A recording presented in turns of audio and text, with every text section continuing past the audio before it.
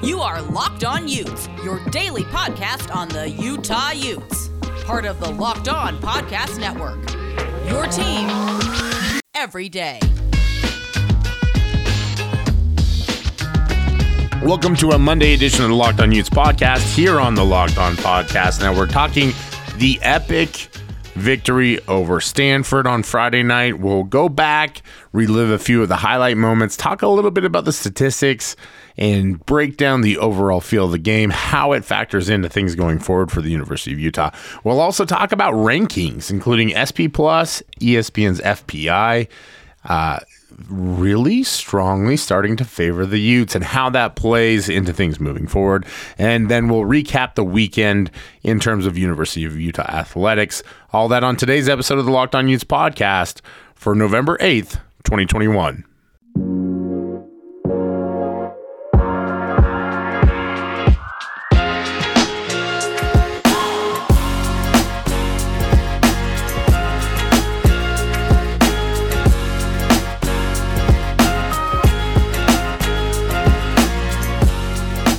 Hello, all my Utah friends and family. Welcome to a Monday edition of the Locked On Utes podcast here on the Locked On Podcast Network.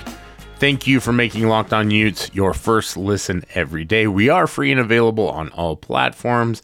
Check us out wherever you like to listen to podcasts. Wanted to get right into it today and break down the game from Friday night. It was a tremendous effort from the University of Utah. I think anyone who watched the game felt almost giddy throughout most of it. The first half was unlike anything I've seen from a Utah football team in a very, very long time. And it's proven by the sheer volume of numbers that the University of Utah was able to put up during the game. I think the most impressive one to me, outgained the Stanford Cardinal 581 yards to 167. And we've talked a lot about on the podcast how Utah has to get better on the run defense side of things. I think holding Stanford to 83 yards is an improvement. I'm just going to go out on a limb with that one. Call me crazy if you want. They held them to 2.7 yards per rush, which is just absurd. Utah was all over the place, especially in the first half. I think Stanford really only had one solid drive there in the third quarter, and it seemed like an aberration. I didn't like the third quarter simply because it didn't feel like the rest of the game. It's not like it was a bad quarter, even though. I think there are some parts of this performance that you can likely nitpick. Again, at the goal line, Utah did not convert when it was fourth down. They have to make sure that they are doing that on every time. You just can't go into this last stretch of games and look, Arizona and Colorado are not going to provide a massive opponent to have to go against. It's not going to be a huge stressful situation. They're just teams. They're not that great. In fact, I think most people would probably say they're both pretty bad. You know, there are strengths on either side of those. But really what it is it's about Utah. You have to be firing on all cylinders as you go into this last stage of the season. You cannot let anything slip by. And so I think that's one thing that I look at and I think to myself, okay, that's got to be a little bit better. The passing game was not great. And I think some of that was just simply that they didn't need it to be great. But Utah was 7 for 11 on third down. They were 1 of 2 on fourth down. They ran 68 total plays. They averaged 8.5 yards per play. That's absurd. And they had 3 running backs over 100 yards. Tavion Thomas, 20 carries for 177 yards and 4 TDs. That's now 2 straight games where he's had 4 TDs. He is on pace to break the single season record for most rush TDs now. It's very, very impressive. Utah's now scored 4 games in a row, scored on their opening drive. Thomas, obviously this one, the 10-yard running TD.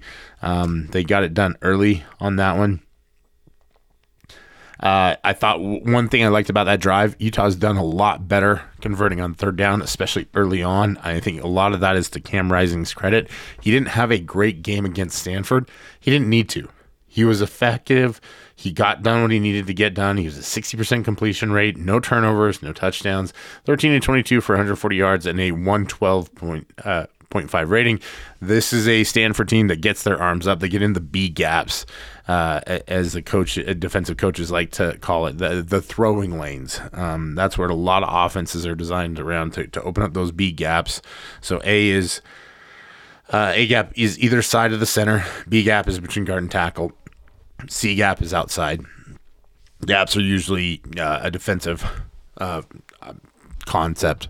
So when we talk about the run defense, gap control, everybody has an assigned gap. So when people talk about two gapping, and Leki Fotu, he was able to control both of those A gaps. That's what made him so valuable. Utah has not been as good at that lately. I will say this. I thought Huati Pututau played a pretty darn good game for Utah in that regard.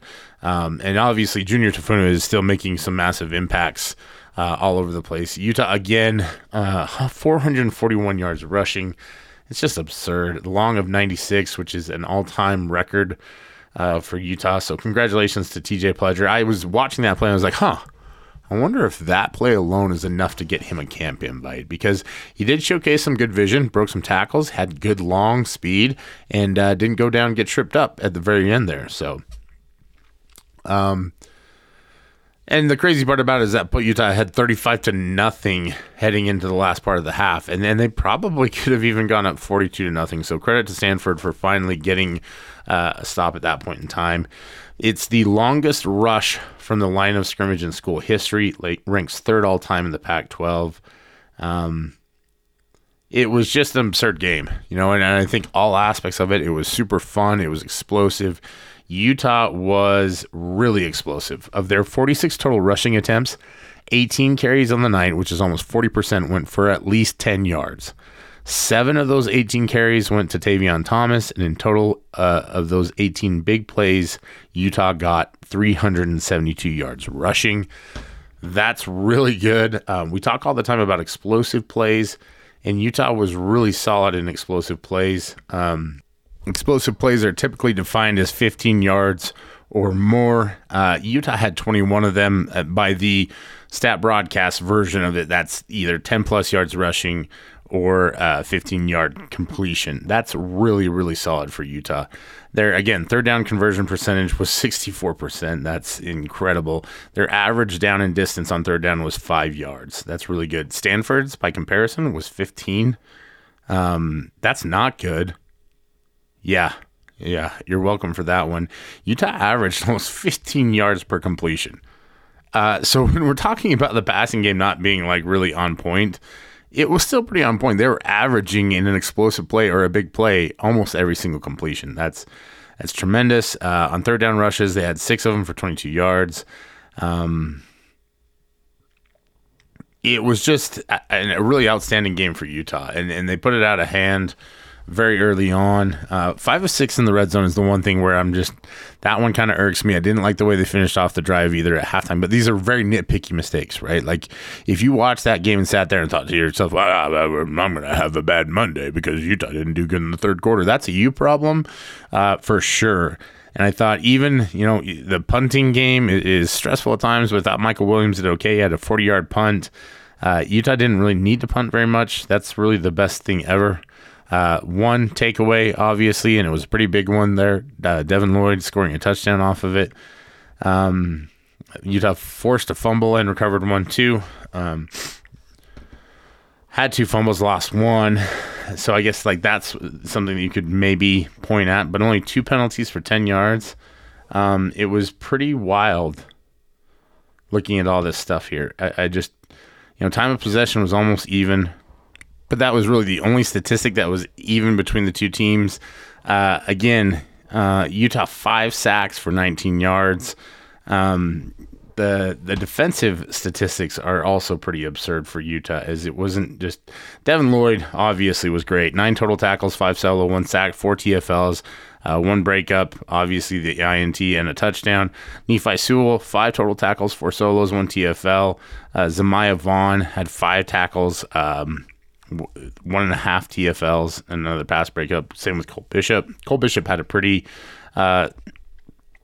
solid line. Unless you listen to Hans and Frank afterwards talk about it, and they were real big fans of Cole Bishop. But he had 4 total tackles, 2 solos, 1 sack, 2 TFLs, a pass breakup, and was just a good presence. Jonah Ellis, another one, right there in the midst of the Devin Lloyd interception. So we saw Bryson Reeves had 2 tackles. I believe those were on special teams. We saw a tremendous block from Mekhi Bernard, who got flagged for holding, which I disagreed with. But it was a very interesting game for sure. Mostly because when we talked about all the advanced statistics, this one was supposed to be close and low scoring, and it was nothing of the sort. I think Tanner McKee being out of that was just too much for Stanford to overcome. And we've talked about it a lot. Stanford's really struggled the last few years to get the right kind of guys in because the early signing day has really hurt how they typically conducted recruiting. They weren't able to get guys applied and admitted in time. It was, I believe, at one point in time, a Stanford policy that a player could not have an official offer until they had been accepted to the university. I don't know if that's still the case or not. And this is not me reporting anything. This is just things that I've heard. So if I'm wrong on this one, let's not lose our minds over that. I thought, Urasek, the tight end for Stanford, I think he was pretty solid. Michael Wilson obviously was there, fired up, excited to play. Stanford got a little chippy at times, which was really bizarre. It was such a strange game because it was like Utah just took the life out of them immediately. Then they came out for the second half, and all of a sudden it's like, oh, the fight's back on, and then it wasn't. Utah went right back down the field. I thought the offensive line, another clean sheet, 0 sacks allowed, and obviously 441 yards rushing is tremendous. The combination of this group, they're just firing on all cylinders. That's the best way you can put it. And I think as Utah rounds into form here, it's great to have them all firing together. That's what you need to do when you go build your daily fantasy team over at Prize Picks. It's daily fantasy made easy. You've already heard us talk about it. They're the leader in college sports daily fantasy. They offer more college football props than anyone in the world. All-star players from all the levels, G5, P5, whatever it is. Yes, that's right. You can go get Sincere McCormick. He had a big game on Saturday. Shout out to the UTSA Roadrunners. Meep. Prize Picks offers any prop you can think of, from yardage to touchdowns, even interceptions thrown. The best part about it, if you go make a deposit up to $100, they will match it as long as you use our promo code Locked On. That's 100% instant deposit match up to $100. So 100% match up to $100. Pick 2 to 5 players, pick your over-under in the projections. It's you going up against the numbers. You're not playing against anybody. You're not playing in a league. You're not going up against professionals that try to claim that this is their day job, or they call themselves day traders, and really they're just fantasy experts, which sounds like, I don't think that would be a good job for me, but fantasy expert sounds like somebody that plays a lot of Magic the Gathering, if I'm being honest. How do you sign up for Prize Picks? Use the award-winning app on both the Apple App Store and Google Play. Entries can be made in 60 seconds or less. It's that easy. Prize Picks is safe and offers fast withdrawals. Don't hesitate. Check out prizepicks.com. Use promo code LOCKEDON or go to the App Store and download the app today. Prize Picks is daily fantasy made easy. Rolling along here on a Monday for the Locked On Utes podcast, part of the Locked On Podcast Network. Thank you for making Locked On Utes your first listen every day. As always, free and available on all platforms. Be sure that you are following us on your favorite podcasting platform. If you don't have one yet, I highly recommend Odyssey or Spotify. I use Spotify a lot. Odyssey is kind of like my backup one. So for maybe the podcasts I don't listen to as frequently, or if Spotify is being janky, because it happens from time to time, I really like Odyssey. Let's talk about things that have particular ratings towards college football. Ratings, numbers, all that kind of thing, prediction models. It's all the rage. I know. I hear it. I get it. You all want to know about it. So we're going to start out with the College Football Power Index 2021, the FPI for ESPN. And wouldn't you know, there's the University of Utah coming in at number 15. College Football Power Index goes as follows. Georgia 1, Bama 2, Ohio State 3, Oklahoma 4. Yeah, nobody loves that. I get it. Number 5, Michigan Wolverines. 6, Pittsburgh Panthers. 7, Iowa State Cyclones. 8, Clemson Tigers, which is bizarre because they're 6-3. Wisconsin Badgers, 9. Cincinnati Bearcats, 10. Texas A&M Aggies at 11. Oklahoma State Cowboys, 12. Penn State Nittany Lions 13, Notre Dame Irish 14, and obviously Utah 15th. Very different from the AP ratings and everything like that. FPI uses more of a statistical evaluation approach. Wouldn't you know it, for those who are obviously going to be asking, BYU checks in at number 42. It's if you go off of resume, Utah's still number 15 there. Their strength of schedule is 77th, so it's not really good. The remaining strength of schedule is 49th, so not really strong in that respect. They are incredibly efficient overall as a team. They're ranked 17th in the country per the FBI efficiency. The offense is 15th and the defense is 22nd. What a time to be alive. Oh, yeah. By the way, special teams is 116, so not great. But that's FBI. FBI is iffy, hit or miss. ESPN's FPI currently has Utah with projections in terms of how they're going to finish the season. And again, percentages are just guidelines, right? So a 60% chance is 6 times out of 10 they're going to actually win that game. So they should win it. It doesn't mean that it's going to happen. Utah has yet to crank back into the AP. If they win this week against Arizona and get some help, there's probably a good chance that'll happen. 24-point favorite old Utah is right now for this game.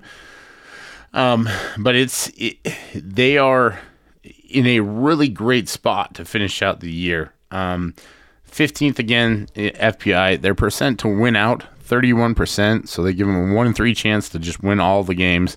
They give them a 98% chance to win the division and a 56% chance to win the conference. So if you're almost 50-50 chance to win your conference, I think that's probably a great spot to be in for the Utes. A 92.5% chance of beating Arizona, a 62% chance of beating Oregon, which is actually pretty good, all things being equal, and then a 92.8% chance of beating Colorado in the last game of the season. So statistically, Utah, projection-wise,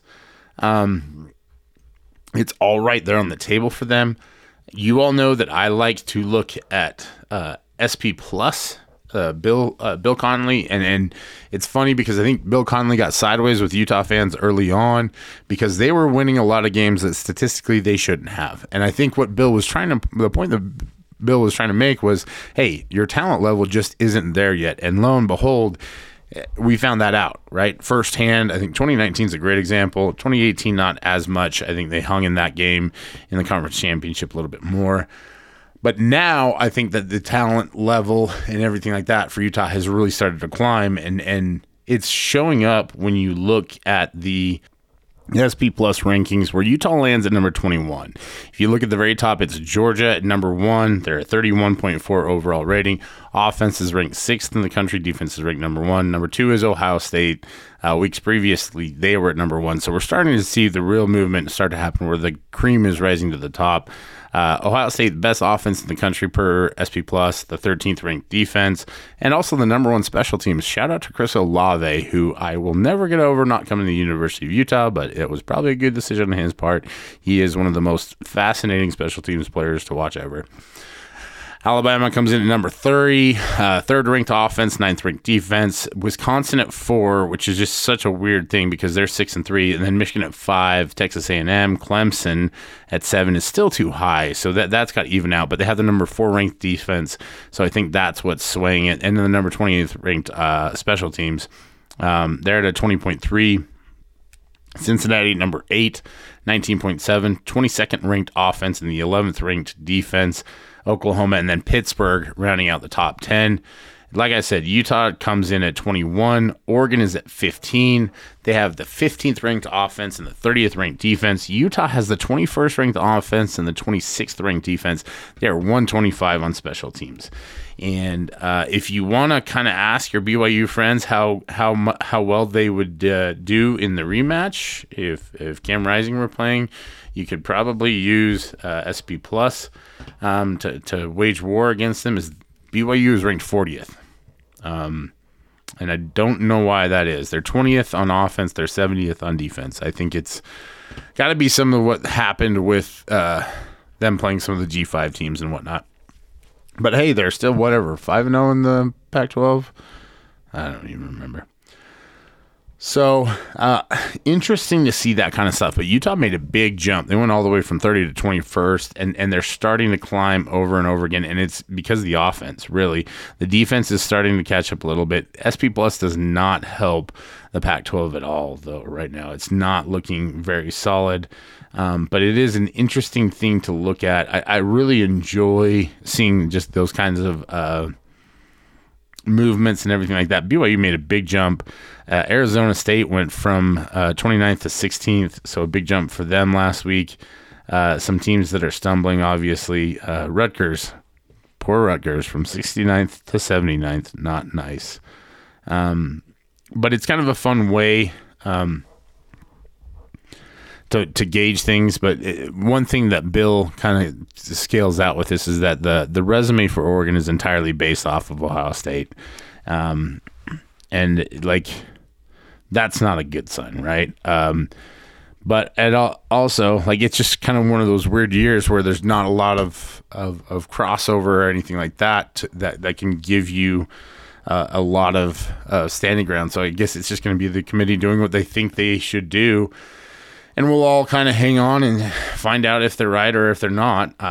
It's just a weird season. Utah, obviously, starting to creep into the AP now, too. The others receiving votes, so they're not super high up there. But it's fascinating to see that Utah is starting to do that again. They're a program that I think once they start rolling and cooking, and I think that Friday night game against Stanford helped a lot. Once they go, if they beat Arizona and then go to play Oregon, it could get really spicy with a lot of this kind of stuff. So that'll be interesting to see for sure. Just wanted to kind of give you a breakdown of everything as we roll into the week. We'll be talking a ton of Utah versus Arizona. Basketball starting up this week. We'll likely have on Michael Luke for a crossover episode. Talk about the Wildcats, find out what the scoop is with them. And all that coming up on this week's episodes, along with all your favorites. Sammy Moore, Cole Bagley should be stopping by as well, as he had last week off, was out vacationing. Shout out to you, Cole. Good work on taking a break, my friend. It was well earned. That guy's been grinding. We're going to talk about Utah athletics around the scope when we come back with our next break. But I wanted to talk to you about Built Bar first. It's the best tasting protein bar ever. I don't know how many different ways I can tell you, most protein bars suck. There are other protein bars out there that are really tasty. Built Bar, I think, has the best tasting, the most consistency, in my opinion, of all the bars out there.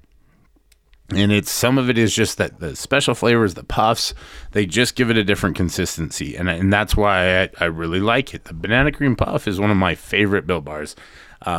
It's almost like eating a little chocolate covered marshmallow, but you're getting protein instead of sugar. And you're getting a lot of protein. You're getting whey protein. And there's so many different flavors. You can pick whatever it is that you like. If you like fruity stuff, if you like chocolatey stuff, they have double chocolate, cherry barcia, salted caramel, coconut almond, mint brownie, raspberry, coconut, and then all the additional flavors that they drop all the time on the website. They're coming out with new limited time flavors all the time, so check their website off, and you don't want to miss out. Go to built.com, use the promo code LOCKED15, get 15% off your order. Again, promo code LOCKED15 for 15% off at built.com. Closing things out here on a Monday for the Locked On Utes podcast. Thanks for joining me.